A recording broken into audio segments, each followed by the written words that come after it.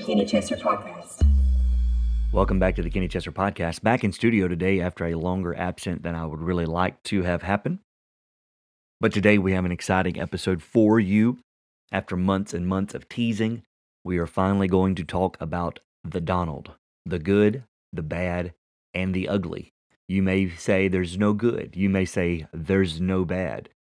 You have to admit there's a little ugly, whether you enjoy it or not. I think it's going to be an exciting episode. Buckle up. Let's get to work. I don't know. It seems to me that he shouldn't be saying that. Well, what is it that you want him to say? Shut him down. Kenny Chester Podcast. Kenny Chester Podcast. Thank you for joining me today. I am excited to be back in the studio. The last episode we shot was actually on location in Florida with some of my dear friends, and I would have had another episode out by now. We had some flooding in our area, and my children's school was unable to open for several days. So I've had them at the house at the last part of last week and at the beginning of this week. And then I was literally in the field this week doing some work the last couple days. And so we're back in it now, and I'm excited to get on this topic. If you are a new listener, maybe you searched the Donald or Donald Trump and you just wanted some commentary on it, thank you for joining me. I would hope that you would stick around, maybe go back and listen to a few episodes. You can get my ideas about other things. Today, I am going to be talking about my idea. I'm not saying that it's the right one. I'm just saying this is how I explain the phenomenon of Donald Trump's rise and fall on the national stage. And there's obviously an almost infinite amount of stories written, documentaries made, movies made, books written, blogs.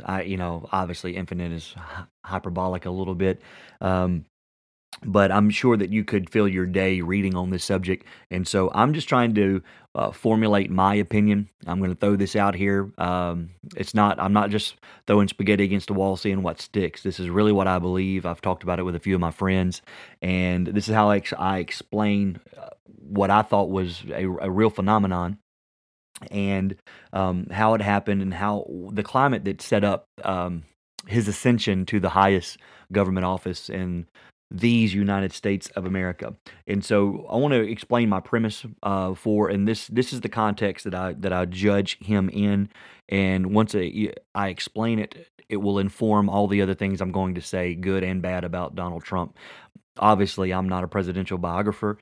For that, I would have you turn to someone like a Ron Chernow or a David McCullough. Those guys are amazing. John Meacham, with some of his works on Jefferson and others. Great presidential biographers. I'm not getting in that today. My goal today is just to, and maybe you feel like I do, and I'm sure that a lot of you don't feel at all like I do, and so maybe it will inform you on like how someone like me can think about Donald Trump the way I think about him, and then maybe you agree with me, but you haven't been able to articulate it, and it's not because I'm somehow better at articulating. It's just that maybe I've thought about it driving around. I thought about it a little bit more. I keep thoughts in my head for a long time before I bring them to this podcast, and so without any further ado, let me explain the context I'm going to be working on in here. This is not how I feel should be the context or the description of American politics, but this is how I think they are. I think there is a better system. I think we have a great system as far as like our three branches of government. I think that's extremely wise. Our founding fathers were very wise in how they set up the government. What I'm about to say is something that also our founding fathers warned against, and that is party factions and how it would rip the country apart, especially now getting into the place where we have two predominant parties. You can say that, well, we have this party and this party and this party, next party, but none of them are serious contenders for the presidency. And so we are left with a binary choice of Republican and Democrat for all intents and purposes. Now, I have some libertarian friends that would argue, and they argue very well, that it would just take enough of us to vote for a third party to change the game. And I understand that argument. But I'm not sure, maybe in my lifetime, but definitely not in my adult life thus far has there been one third party candidate that could have won the presidency. And when I say could have, obviously, yeah, if they had 70 million votes or, whatever the threshold was in that election in, 2004 or 2000, whatever, you're going to say, yes, could have. But in reality, that election in those times, that wasn't going to happen. And it didn't happen. And there was nobody else that was a serious contender. So that being said, we are in a place where we have a binary choice. It's either going to be a Republican or a Democrat. And the next election is going to be that way as well, I think. I don't think that Trump specifically or anyone else can have a successful third party run. And the reason is because it's only the third party will never be something new. It will be something similar to one of the major parties. And all that will do is serve as like a Ross Perot to take votes from a conservative candidate, or someone who's more conservative than Clinton at the time was George Bush, the father, and he splits the conservative vote, and Bill Clinton gets elected. And so, if Trump were to do something like that, which I think would be ultimately a horrible decision, he's not going to win, and the Republican is definitely not going to win if Trump is not the Republican nominee, and all it does is set up the other side for a landslide victory because you're just siphoning off voters. And so that being the context, what I feel like we have at this point in American politics is champion warfare. Now, champion warfare is an ancient idea, and you've probably read about it in your history books or seen it depicted on, films or if you like to read historical fictions. I'm not a big fan. I like nonfiction, but if you've probably seen this play out, it's basically when two armies line up, or two countries that have an odd against each other. Instead of mass carnage, instead of a lot of bloodshed, they say, "Well, you send out a champion, and he will be the representative of your army, of your army, and then we'll send out our champion, and he'll represent our army." Now, he is obviously not the whole country, but he speaks for this view. He's representing that part of the battle, that part of the warring factions, whatever it is. This guy represents this side and this, and so in the American political scene right now, I feel like we kind of have like champion warfare, that we put our guy out there, and there's a primary. Obviously, there's a primary season where we figure out who's the best of our side, quote unquote, our side, and then we put him out there. And so, what is champion warfare? Well, it represents the one person, the one warrior, the one champion represents all ideas, all purposes, all plans of the group that he's representing. And so it's a winner take all scenario. You don't get to, if your champion is slain, you don't get to send up number two, to fight. It's a winner for that battle. It's a winner take all. And so what happens is you've got to put not the best representative of the entire country out there. This is one thing that, and I've probably done this in the past as well. It's like, man, we're not sending our best. You've probably heard of, said or seen a meme that says something similar, that basically states, these are the two best that we can put out there that represents American ideals. And the answer is absolutely, it's emphatically no, these aren't the two best. You know who they are the two best of, though? They're the two best fighters. And so what you have to come to grips with when it comes to champion warfare is that good men that can't fight will not win. And this is a tough pill to swallow, and it takes some people longer than others to figure this out. Now, I'm not endorsing this. I'm not saying this is the way it should be or this is the way it has to be. I'm saying in our political climate, this is the way it is. And so, no, we're not sending out the person who most ideally represents everything that we hold true. We're sending out the person who can win the fight. And that's really what it amounts to in champion warfare. And so think of Paris of Troy versus what was his name? Menelaus, the king of Sparta. And so they had a beef, but it started this huge, they called them the Trojan Wars. You read about it in Homer's Odysseus. and or the Odyssey or the Iliad. You read about these stories, and so they're like, we got all these battles now. Here's the issue. If you know anything about that battle, and I think there was a movie made. I don't think they depicted it like it was in the epic novel, because I think one of the gods got involved to protect Paris. But Paris probably wasn't the most ideal candidate to represent Troy. He felt like he had to go because he started the war by stealing Helen from Menelaus. Menelaus was a more vicious warrior, and so did he represent Sparta the best? Maybe not. I don't know. I don't know that much Greek, mythology and history. But what I'm getting at is it's the warrior that wins. It has nothing to do with the warrior's character. It's who can win in the battle that is selected. And we have chosen the battle of politics to air out these ideas.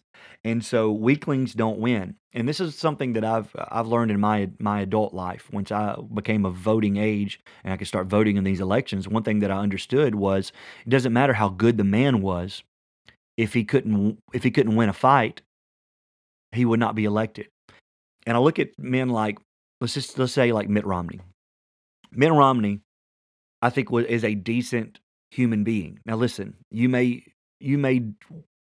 adamantly disagree with his politics, and that's your right as an American.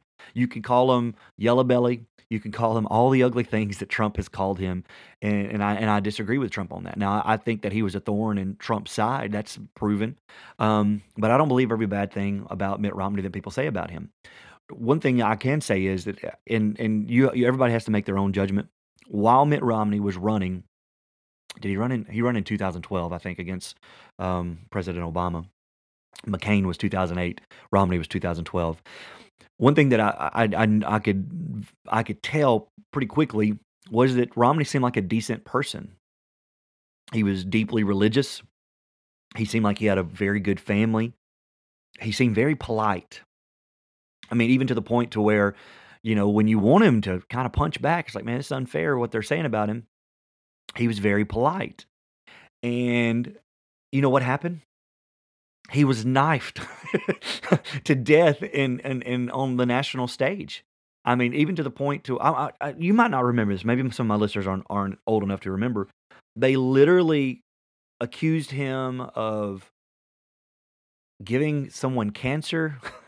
This is so crazy that I have to say this out loud because I don't want. Maybe I'm wrong, but I remember what it was he's a capitalist, obviously, and he said something about there was something to do with like a company that he had to shut down or downsize, and this man lost his job and lost his health insurance, and then I think that he went on to he didn't have his cancer detected early enough because and so it became a thing where like, well, Mitt Romney caused this man to die with cancer, and it's like, man, that is such a dirty thing to say about somebody.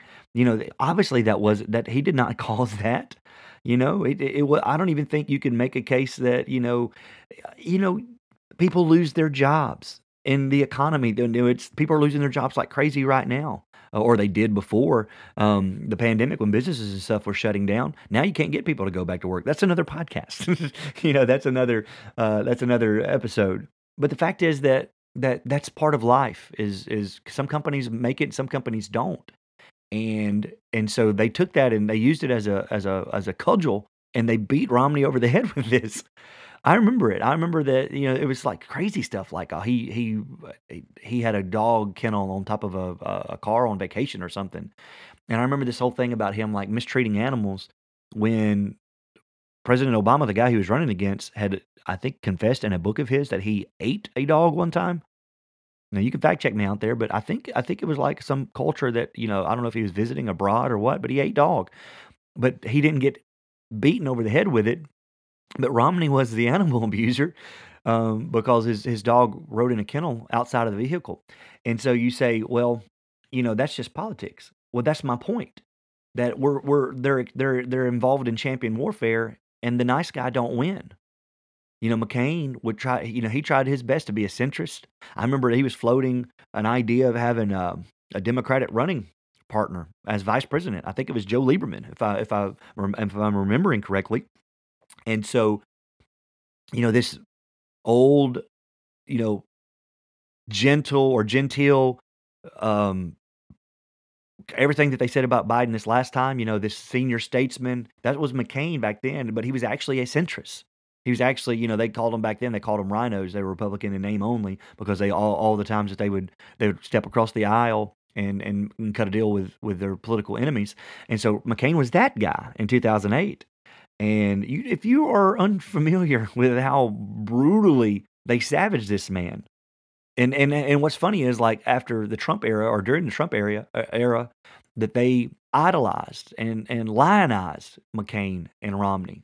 But it's because most people, their history begins in 2016. They don't remember what happened in 2012 and 2008 and how the Democrats and the media savaged these two men that were decent men, like really good men. But really good men don't win in a knockdown drag out fight usually. It's the dirtier one that wins. It's if there's no holds bars, if you can accuse somebody of giving someone cancer and not getting any pushback on it, the nice guy's not going to come out victorious. And so here's the thing about Trump. After those two elections, and I'm not saying there's never been a Republican that was a fighter. I'm not saying that at all. I don't. I am 100% sure. Because of human nature, that there were Republicans in the past, not in my life. Like I can't think of one in my lifetime. I think my earliest presidential memory was Bush versus Dukakis, and that's I read a great biography on George H.W. Bush, actually written by George W. Bush a few years ago, and it was really, really good. I didn't realize all the stuff about George H.W. Bush. It just seemed like a really decent man. That was my first exposure to politics, and of course, you could go all the way back if you want. We literally had a vice president kill a man early on. Spoiler alert! I don't want to talk about that too much because I'll probably do a whole podcast on that situation one day. But here's the thing: I'm not saying that Republicans haven't ever been dirty enough to win a fight like that. I'm sure there have been. I'm saying in my lifetime, it would seem like up until Trump, there were some more genteel type conservatives that were losing these really these dogfights.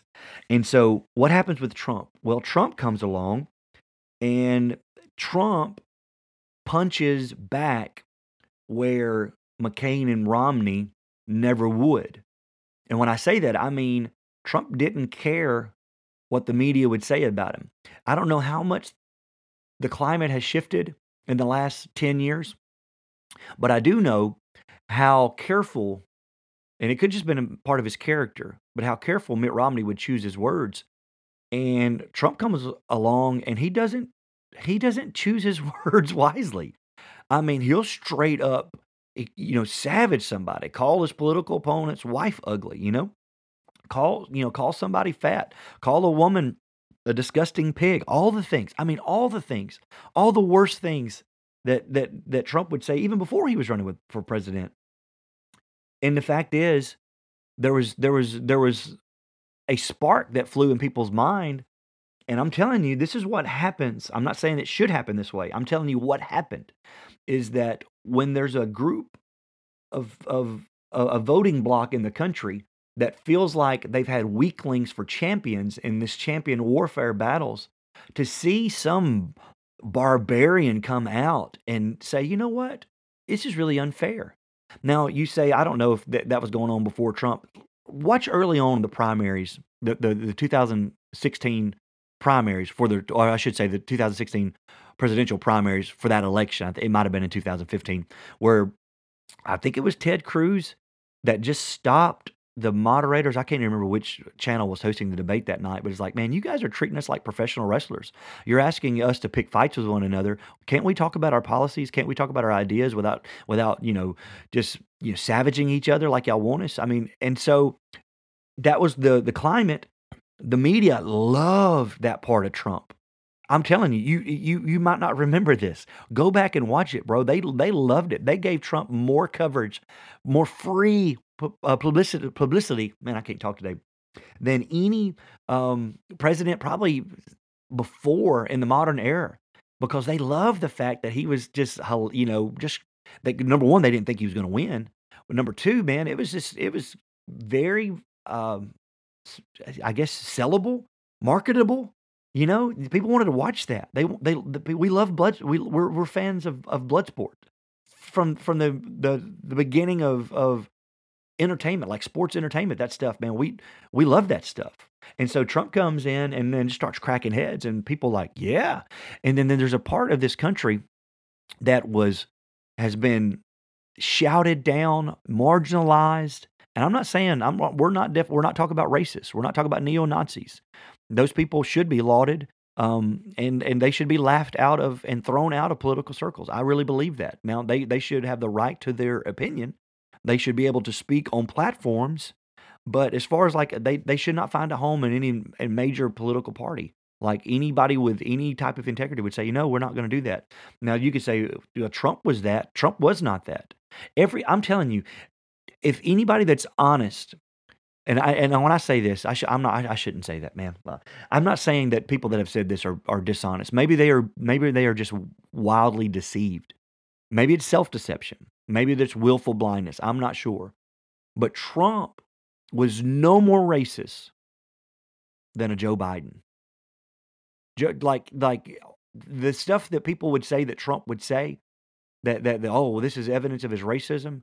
Like and maybe I'm wrong. Maybe somebody have to just send me something that you'll say, well, he said that about Mexicans, about being rapists. No, he did not. He did not say that about Mexicans. That's a lie. He talked about specifically criminals that were coming in illegally and committing heinous murder, like murders and heinous crimes and rape and all this stuff. He called them animals and said these people are not the best the other country has to offer. He wasn't saying all immigrants. He wasn't saying all Hispanics, but it was a useful political cudgel. Now, something like that would have derailed a Mitt Romney. But the fact that Trump took what they tried to weaponize against him, I want you to remember this. Fake news, this whole thing that Trump gets labeled with saying, man, he's really discredited the American media because of this fake news and all this stuff. I want you to understand this, that was not something that Trump coined. That was something that the Democrats said about Trump. And Trump was just so much more effective with it. It's like somebody like trying to knife somebody, like an expert knifesman, and like they disarm you of your knife that you're trying to hurt them with, and they're so much better at it with you, they take it and turn it on you. That's what Trump did with fake news. They tried to use it against him, but he was just better with it. And so he beat them at their own game. And so this isn't the way it should be, but this is the way it is. So you say, I have so many people say, well, Chester, how do you vote for a man as a Christian, as a minister? How do you vote for a man like Donald Trump? And my answer is simply this. Morality wasn't on the ballot in 2016, and it was not on the ballot in 2020. If you say, when somebody says that, what they're really saying is, don't vote for Trump. I will still vote for the immorality in the Democratic Party. I'll still vote for the party of abortion up to 9 months. Some even after birth abortions, which is it's infanticide. And there's, I think it was the governor, which was it? Was it the governor of Virginia, the guy that wore blackface, Northam? Was he the one that said that if a botched abortion and the baby came out alive, that it would be kept comfortable until the doctor and the mother decided what to do with that baby? Talking about death, killing it, living, or just letting it die without taking care of it. Now, what you're really saying when somebody says, well, how do you as a moral person vote for an immoral man? What you're really trying to say to that person is, I want you to use your morality to silence your vote while I still will endorse the immorality of the mainstream Democratic candidate. Because Hillary Clinton was not a moral person. Like, I think that they might be the most politically corrupt family in my lifetime. Now, there might have been some, I read a great book on the Kennedys. It's called The House of Kennedy, I think. The House of Kennedy. Who wrote that book? I read it just a few months ago. Man, an excellent book. Very eye-opening on the Kennedy dynasty. And so I'm not saying that. I'm saying in my lifetime, I have never observed a family that seemed more nefarious and a part of more wicked things than the Clinton family. And so you say, well, how do you vote for Trump? Well, it's because we needed a champion not to represent our morality, policy that is advantageous to our ideology. And this is what's weird about Trump. and this is my legitimate, like, I did not, most people, I don't know if you remember the primaries. Um, Tennessee has an open primary. I'm from Tennessee, and I am not a registered Republican. I'm an independent. I am very conservative, and the reason I'm very conservative and not a Republican is because I don't believe all Republicans are conservative, and I will not vote down the party line if I feel like there is someone that is a detriment to conservative causes. So I'm not a Republican. I'm not saying that as some, like, wave a banner. I'm ideologically pure. I'm not saying that. I'm saying that I have an ideology. But I do want to hear both sides, and I want to make an informed decision. I'm not a party guy. I'm not going to be party down the line. One day, if something would change in either major party or a third party would arise, I could be a party guy. But that being said, Tennessee has an open primary. That means you don't have to be a Republican to vote in the Republican primary. And so I voted in the Republican primary. I did not vote for Donald Trump because I did not trust Donald Trump. Number one, the man was not a conservative. Personally, he had espoused liberal policies from the time that I knew of his existence, from a very early age.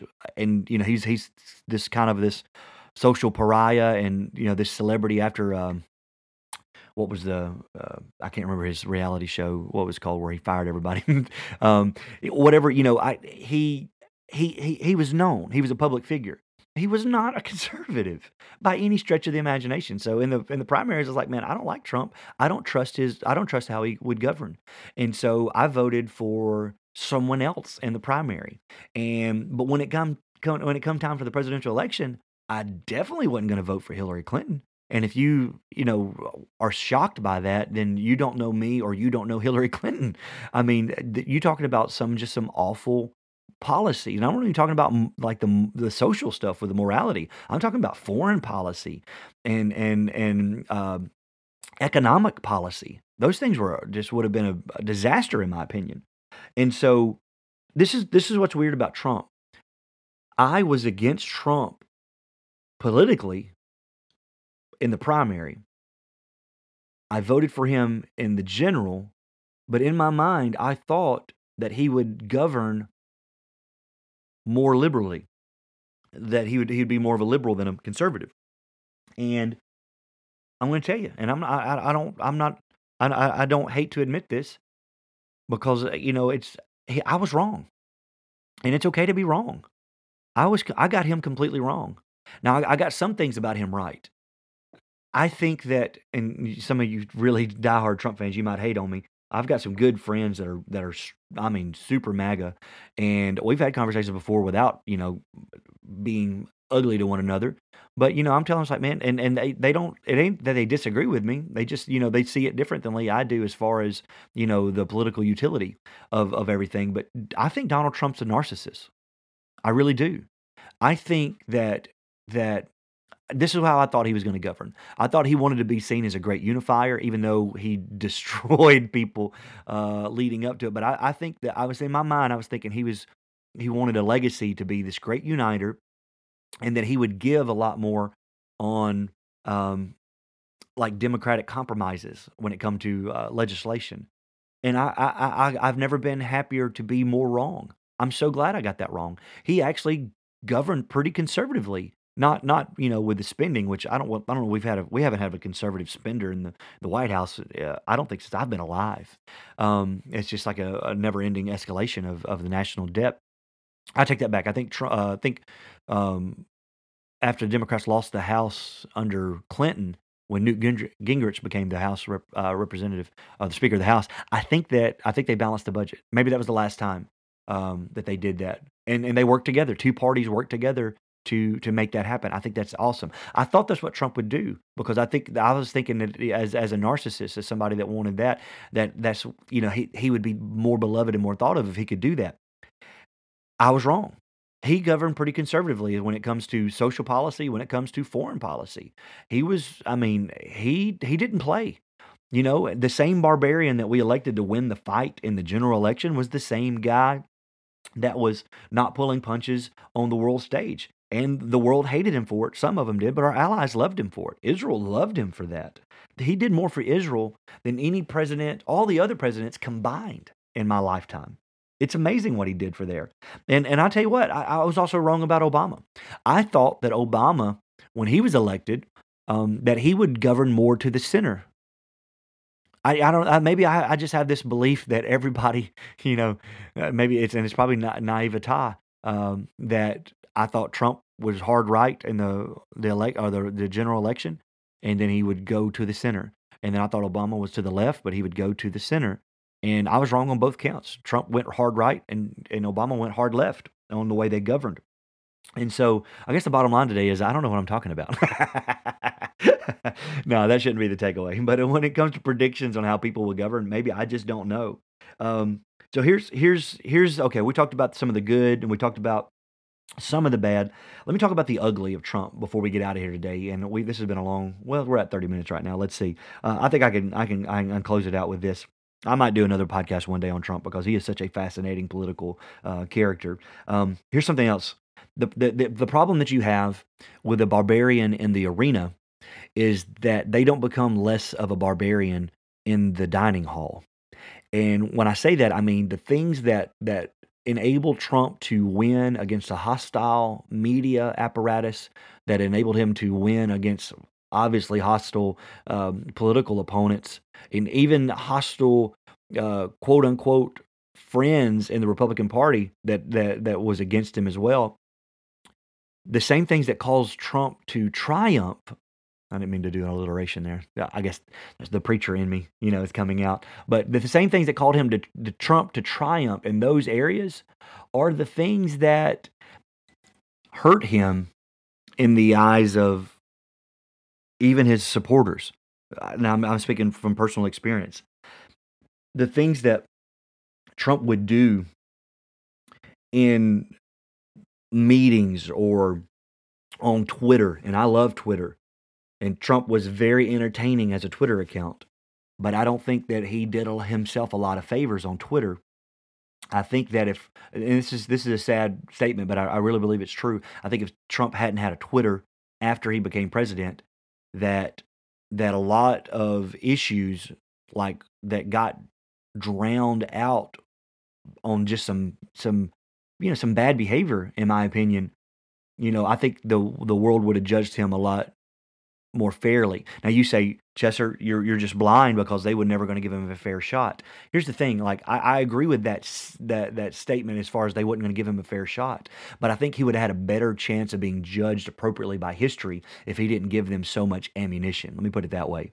And the thing, the problem is that and this is something I've had to work out for a long time, and I've talked to several friends about it. Is like, man, I don't know if the things I hate about Trump, I don't know if those things weren't necessary for him to win. Like, I don't know if he wins without those things. Like, I hate the fact that Trump is so petty. That, like, I really do. Like, I think he is so petty. His pettiness with his feud with John McCain that went past John McCain's death cost him Arizona in this election. The way he behaved himself after the election cost us 2 Senate seats in Georgia. And so I look at that and say, I put it all on Trump. I think it was Trump's fault.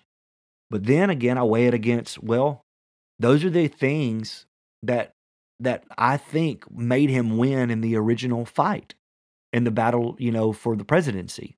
So I don't know if you could separate it. I don't know if you can take his, cordon off an area of his life and say, okay, no Twitter for you or what. And Trump he's a bully, he's a brute, he can't really distinguish between friend or foe. If you have a friend that criticizes you, you should be able to recognize that criticism and say, this person is trying to help me. Trump, I don't think he could recognize that. Trump was unforgiving, he was merciless, he was manipulative. And I look at all that and I say, man, he wasn't a decent person. But are barbarians in general decent people? And it's something I've thought about for a long time. Are we in a place in American politics where a decent person couldn't get elected? Or has it always been like that? Has it always been to a place if you wasn't willing to get down in the mud Here, you got to understand my coming from this. I think that the Democrats are a filthy, dirty political party. I think the Republicans are somewhat less filthy, dirty political party. I don't. Nobody's, you know, the ideal here, and it's just frustrating American situation, which we have an amazing system, but I feel like these party factions and exactly how we got here, or not even how we got here, but the fact that we're here does a disjustice to the legacy of the founding of America. It was an experiment. They always call it the American experiment, and even the founding fathers thought we were going to have a civil war within 100 years, and they were right.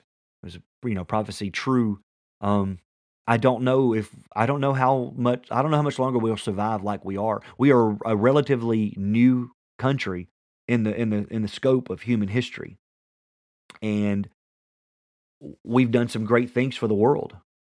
We really have. We've spread democracy, the ideas, maybe not in the best ways at all times, and we've not had the best leaders representing all of it. But the fact is that those leaders probably couldn't get there unless they were willing to slit a throat or two politically, and maybe even physically when you get with the Clintons. Hey-oh, okay, call back. All right, so I'm going to, please don't hate me if you voted for the Clintons. I will pray for you. I'm joking. So I'm going to close out with this last thing here. Let me just say this. We need a fighter that can win the fight on the main stage with an army that he does not also fight. Like if we need legislators that can support and gather around a guy, not be scared to offend, this God King figure, because he'll try to blow up your re-election campaign. And I feel like that's what we had with Trump. Somebody that could win his personal battles, but also would blow up the entire game for the Republicans if he didn't judge them as loyal as he wanted them to be, as was the case with Georgia. I'm already over my time today. Thank you for listening. I might pick back on some of these elements later on. Tune in maybe later in the week for another podcast. You've been listening to the Kenny Chesser Podcast. Please consider subscribing and leaving a review.